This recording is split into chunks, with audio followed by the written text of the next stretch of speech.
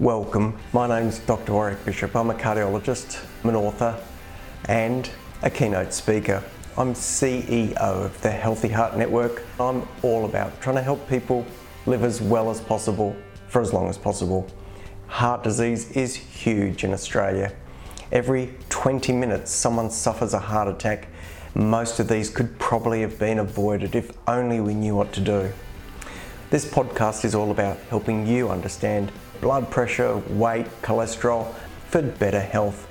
If you enjoy this podcast, I would be honoured for a 5-star review. You can share it with your family and friends. It may well save someone you love. Hi, my name's Dr. Warrick Bishop and welcome to my podcast and videocast station. Thank you so much for taking the time to listen. Today I'd like to talk about some of the treatments we use as a sort of overarching podcast in regards to cardiovascular health. Well, when we think about any intervention, when it comes to almost any aspect of medicine, we always first think about lifestyle. And importantly for cardiovascular disease, it's no different. Lifestyle is hugely important. Of course, we want to see patients, as part of their journey, embrace healthy dietary choices.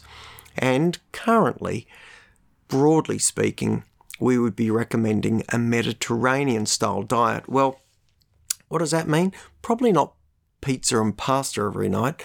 Probably more along the lines of healthy greens, plenty of olive oil, fish fairly regularly, maybe some nuts, maybe a bit of meat, but fairly sparing. Maybe not too much bread or pasta. As you're probably aware, even the Italians only eat small servings of pasta as an entree before their mains. So keeping the carbohydrates down as part of that Mediterranean-style diet makes a lot of sense. Well, what about exercise? Of course, we love people to exercise, and the more, the better. We talk about 10,000 steps. Truth be told, when you look at the research, you probably only have to do 7,500 to get the same benefit. The American and Australian Heart Foundations recommend that you undertake about 5 episodes of 30 minutes of exercise, such as brisk walking, of moderate intensity per week for cardiovascular health. And we're starting to see more and more information really support the role of resistance or weight training. So if you can do anything in that space to stress your muscles and stress your bones, it's probably not a bad thing, and it's probably a good thing for your heart as well. So that's diet and lifestyle. Obviously, if you're carrying too much weight, look at ways to try and reduce that as best you can. And generally, my recommendation is try and drop the weight before it gets too much. It's always easier to lose 1, 2, 3 or 4 kilos than it is to lose 5, 10, 15, 20 kilos. So for what it's worth, always try and keep an eye to your weight for yourself and your loved ones. Then we get to medications, and when we think about medications for cardiovascular health, we can think about preventative therapies, but also symptomatic therapies. Well, when it comes to preventative therapies, there are things such as aspirin, blood pressure lowering tablets, cholesterol lowering tablets. We've got drugs that can help with rhythm. We've got a whole bedrock of drugs that we now use as part of 4 keystones of therapy for cardiac failure. And we also have drugs to thin the blood. I won't go into these in detail, but you can get a sense of how broad the impact of these different medications can be. We can also treat symptoms with medication and anti-anginal medication, drugs that slow down the heart and therefore slow the demand of the heart and reduce, therefore, oxygen demand, can offset angina. So can drugs that open up the arteries. We can treat cardiac failure with drugs that cause the body to lose fluid and therefore reduce symptoms. And of course, we can control rhythm and rate of the heart if for some reason it's beating irregularly. But we also can stick things in people and do things to people. And when it comes to the arteries, Most of you would be aware we can stick little wire cages in blockages within arteries and open those blockages up.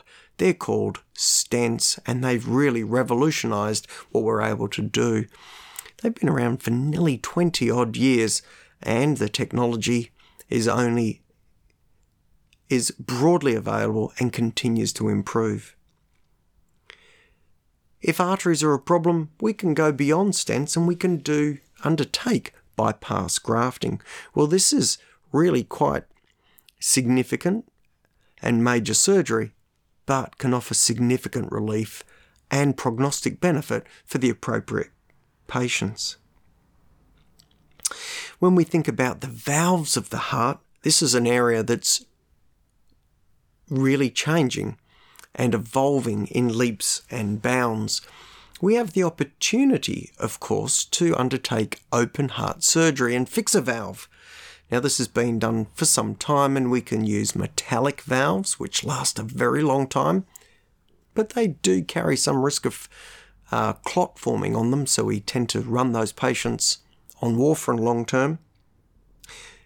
If we don't have a mechanical valve, we can have tissue valves, and these are often derived from tissue from a cow or tissue from a pig, referred to as bovine or porcine, respectively.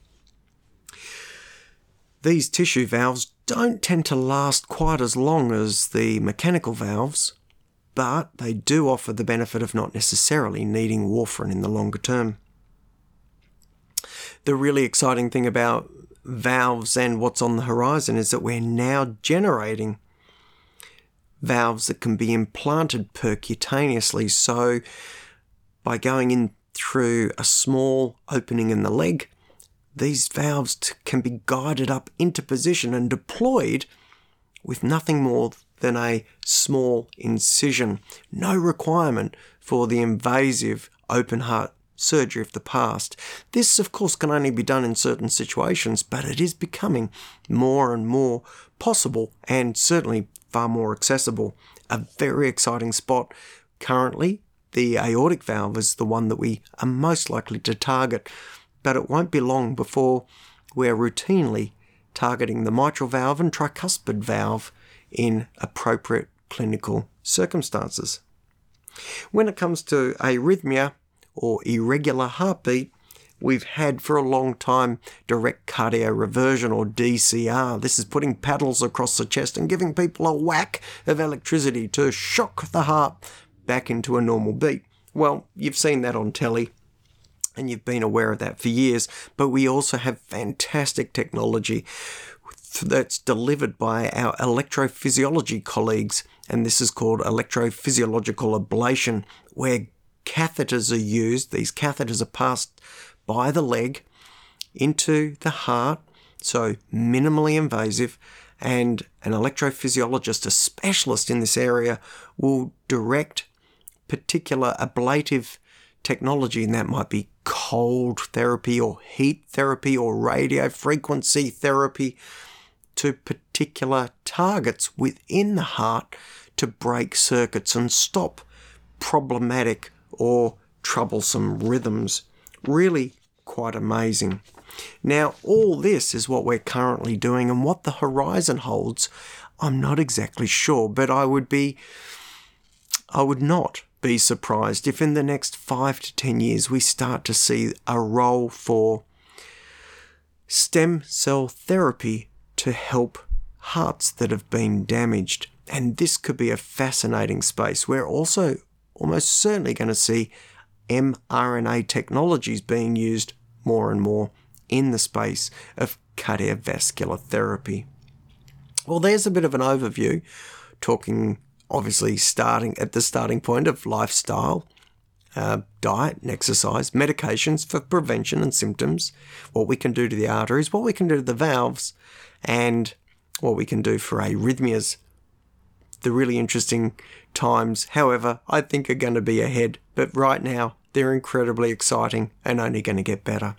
Well, I hope you found that an interesting and informative presentation on the treatments for cardiovascular related issues.